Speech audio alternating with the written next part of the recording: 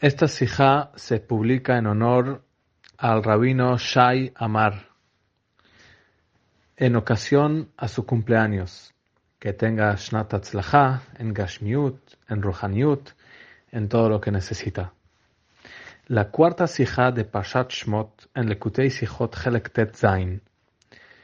El Rebbe trae un pasuk que muy interesante cuando Moshe y Aharón van a Paró, el rey de Mitzrayim, para decir que mande al pueblo judío de Mitzrayim libre.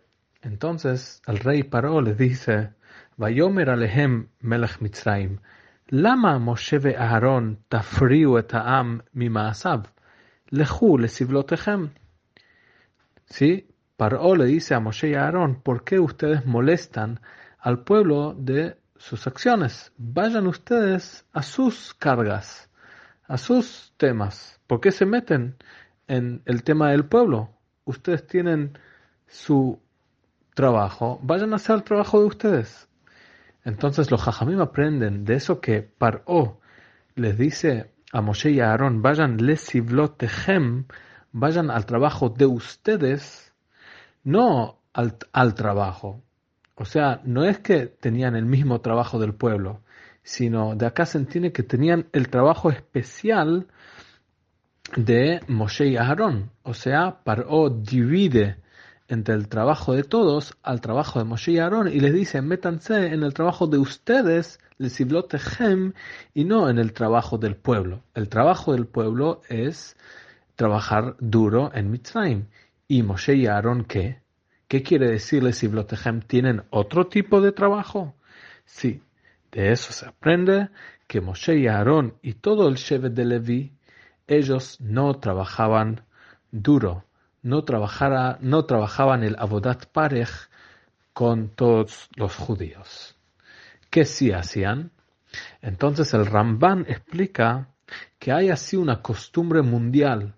Todos siempre tienen algunas personas que ellos son los sabios, ellos son el cerebro, ellos son la gente de religión, la gente que enseña la religión, la Torá, la sabiduría.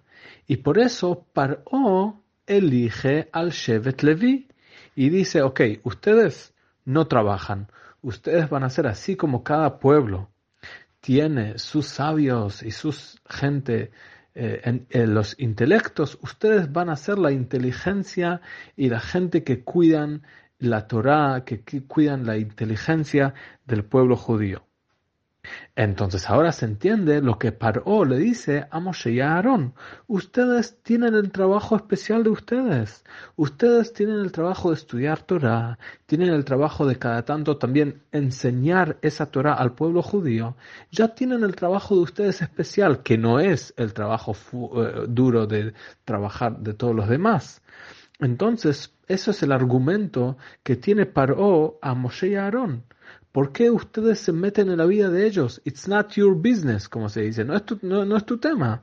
Ustedes digan gracias de eso que ustedes tienen otro trabajo y tienen, pueden sentarse a estudiar y pueden cada tanto también enseñar a los otros. ¿Por qué ustedes tienen que meterse y fijarse a ver qué el otro está haciendo? El otro está trabajando duro. Tratemos de sacarlo de su trabajo. Tratemos de cambiar las leyes. Tratemos de cambiar el orden. Hay acá todo un país.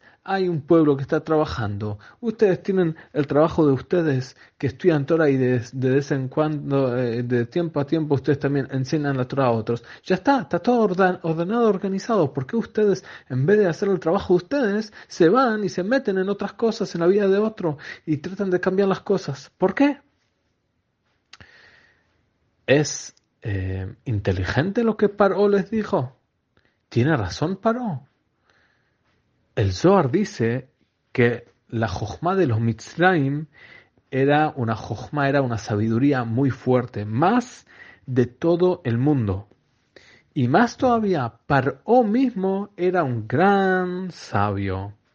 Y después que entendemos que eran inteligentes y que Paró era un sabio, entonces cuando Paró viene con un argumento Así, diciéndole a Moshe y a Aarón, Lejú lesivlotejem, vayan y métanse en la vida de ustedes, entendemos que hay acá un punto muy fuerte que Paró está teniendo, un argumento muy fuerte. Paró le está diciendo a Moshe y a Aarón, hay una naturaleza. La naturaleza dice que ni un esclavo no puede escaparse de Egipto. Lo haya Eved Yachol Livroach mi Mitzrayim. Ni siquiera un esclavo podía escaparse de Mitzrayim. Y obviamente que todo un pueblo, el pueblo judío, obvio que no puede escaparse de Mitzrayim. Y no es solo algo físico que pasó acá abajo. Esto estaba enraizado, venía de lo que Akadosh Baruj Hu decidió.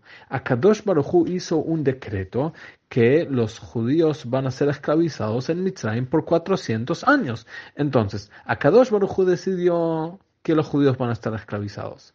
Según la naturaleza, es imposible escaparse de Mitzrayim. Y acá viene Paró con su argumento y dice, ¿por qué ustedes quieren cambiar los caminos de Akadosh Baruj Hu?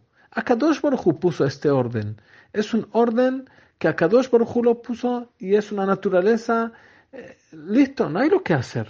Ustedes vayan a su carga, vayan a hacer su trabajo, vayan a estudiar Torah, vayan a hacer lo que ustedes tienen que hacer. Dejen al pueblo judío hacer lo que tienen que hacer el trabajo.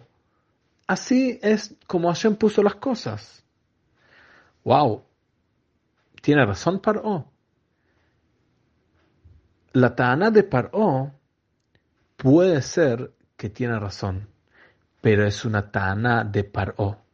Es un argumento, sí, tiene razón. Akadosh Baruj Hu decidió que el pueblo judío va a estar esclavizado, pero el que dice este argumento, el que lo pone sobre la mesa, es Paró. Y si Has Shalom, Moshe y Aarón dirían, tiene razón, aceptemos su argumento, Has Shalom, podíamos perder todo el tema de la Geulá.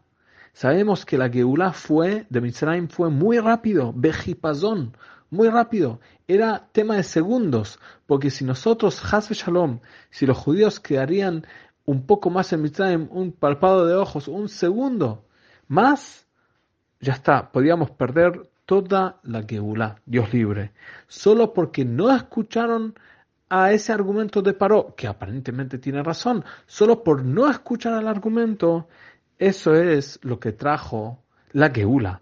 Porque sí, es verdad que hay lugar para el argumento de Paró, pero los judíos no están bajo el argumento y lo que aparentemente es entendido según las leyes de la naturaleza. Paró tiene razón hablando de la naturaleza. Paró tiene razón hablando del orden, aunque Dios puso.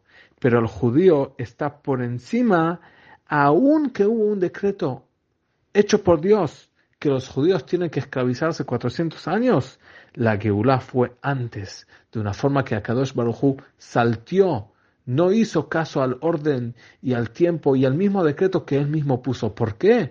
Porque los judíos no aceptaron el argumento que aparentemente se entiende que mencionó Paró, sino fueron por encima de lo que se entiende según la naturaleza.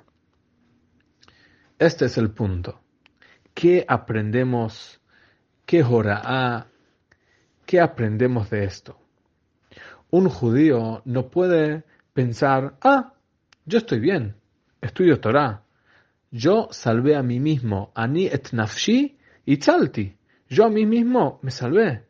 ¿Y sabes qué? No solo yo estudio Torah, a veces encima enseño Torah a otros.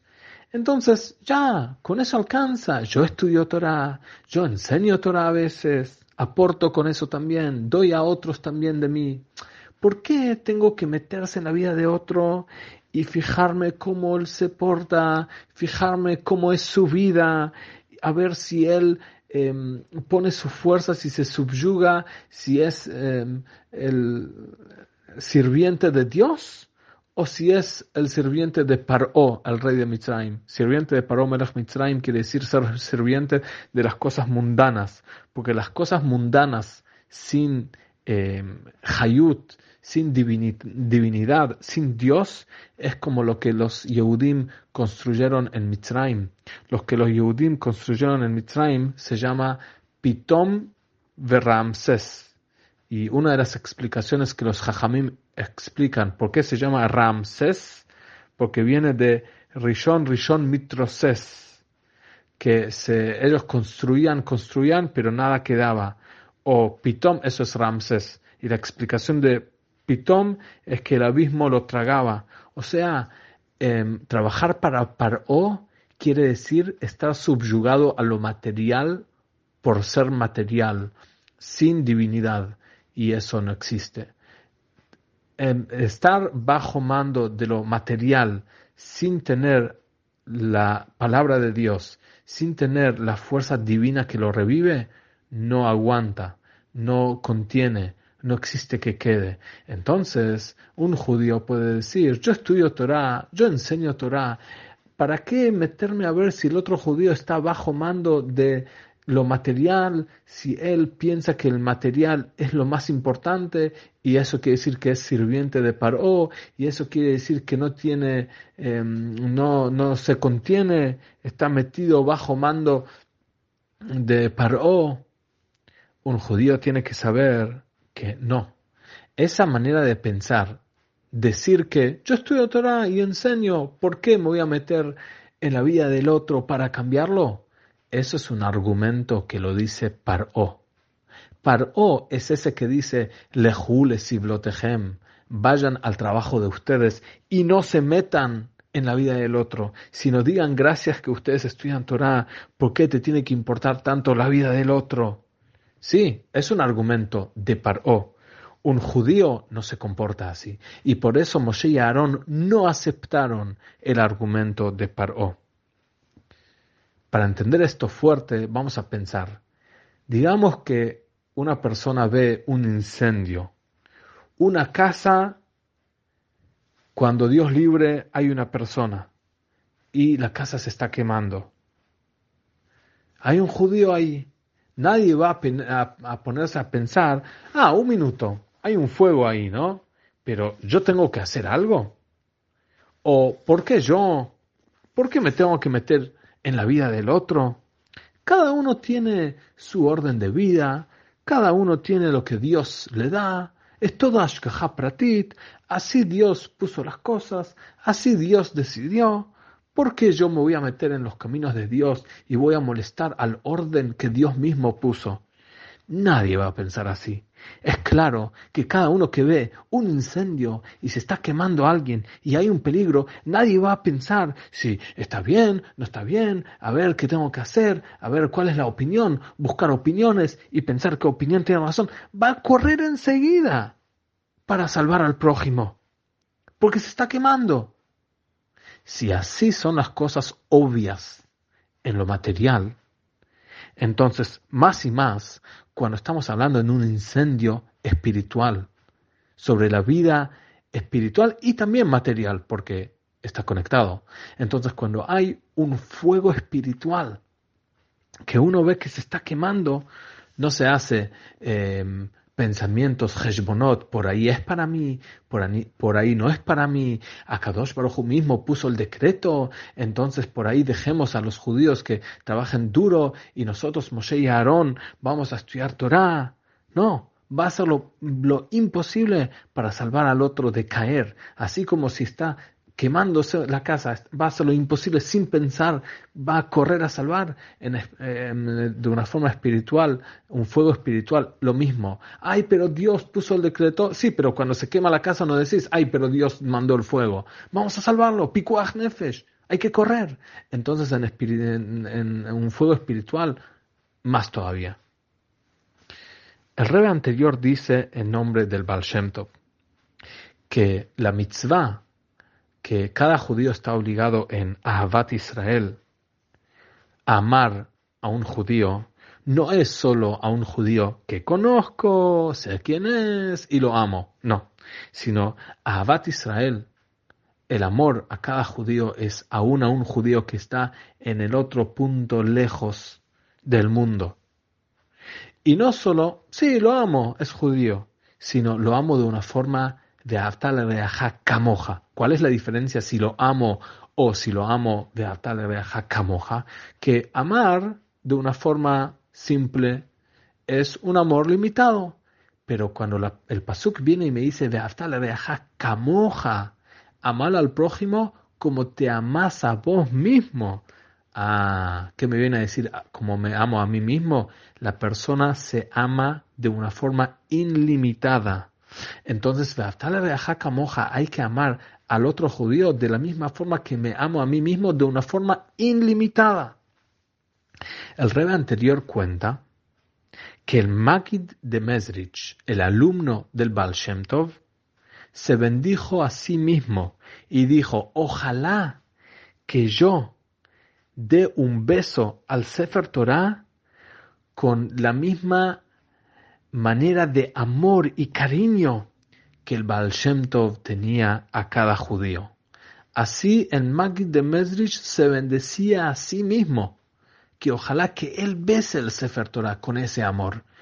Y siguió aumentando el Magid de Mezrich algo tremendo y dijo, si el Baal Shem Tov supiera cuando él estuvo en este mundo físico, si él supiera en ese entonces cuánto y qué es lo que proyecta y construye y hace y afecta cuando él ama a un judío y lo acerca, como él sabe ahora, si él supiera como él ahora sabe, porque ahora está en los mundos superiores y ve lo que él hizo cuando él estuvo acá abajo en este mundo físico, acercando y amando a los judíos. Entonces, si él supiera lo que sabe ahora, pero si lo supiera cuando estuviera acá abajo, su Ahavat Israel sería de otra forma distinto, mucho más, de otra forma completamente irreconocible. Entonces, estamos hablando que el Magid de Mezrich se bendijo a sí mismo, ojalá que él bese Sefer Torah,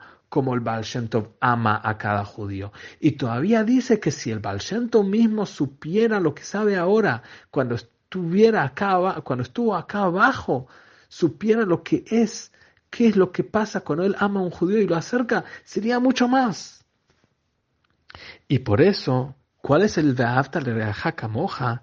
Que así como a mí mismo, el lehu lesivlotejem, vayan a su propio trabajo. El trabajo de uno mismo es estar estudiando Torah y haciendo tefilá y haciendo mitzvot y haciendo lo máximo porque uno quiere ser completo y estar bien y máximo y se ama a sí mismo y cuando él entiende que eso a lo mejor para él va a ser lo máximo, de esa misma manera tiene que ver afectar al prójimo. Que el prójimo, yo lo amo, kamoja, como a mí mismo. Quiero que el prójimo también llegue a lo máximo. Y no decir, Dios dio un decreto que él será menos. No, ponerlo a otro en la forma alta, así como yo me amo a mí mismo. Y trabajo para que yo llegue a eso. Y al ser que Akadosh Baruj Hu no da el trabajo así para poner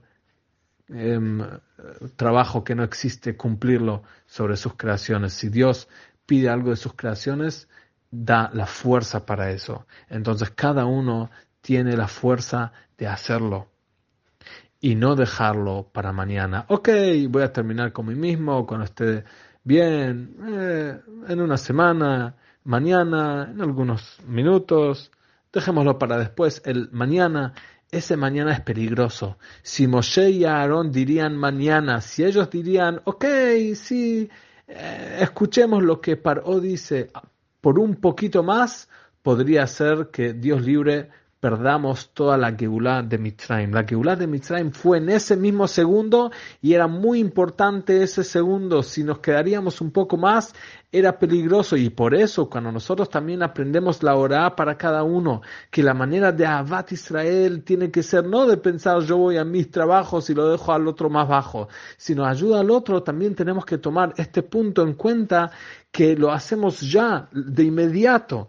Y esa es la orá, eso es lo que nos enseña a cada uno que está estudiando Torah, que es Talmid Yeshiva, gente que están sentados con la luz de la Torah y creciendo, cuando ellos ven que la situación espiritual de otro judío no es como tiene que ser, no tiene la luz corresponde que tiene que tener, entonces una persona no puede decir a sí mismo, Aniet nafshi tzalti, yo a mí mismo me salvé, yo estoy bien.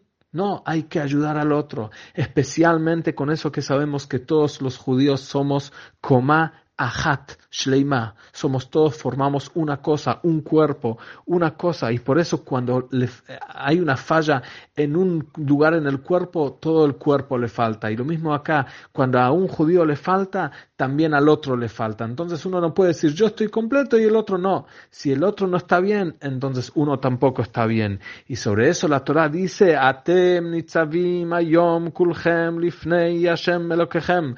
La Torah dice en Pashat Nitzavim, ustedes están todos parados frente a Dios juntos, desde los más grandes y altos, Roshechem Shivtechem, hasta los más bajos, Mejote Betzeja, Achoev Memeja, el aguatero, el leñero, el que corta leña, la gente simple, porque cuando pasa el rey y todos los soldados están parados frente al rey y hay un orden y el rey pasa, si de repente a un soldado del más simple, del más sencillo soldado, está parado ahí, pero le falta algo, no limpió, no está bien, se olvidó de pulir uno de los botones, no está bien limpio, no solo le van a preguntar a ese soldado qué pasó, van a venir con quejas a él, sino, y no solo también, sino en especial, van a preguntar quién es el encargado sobre este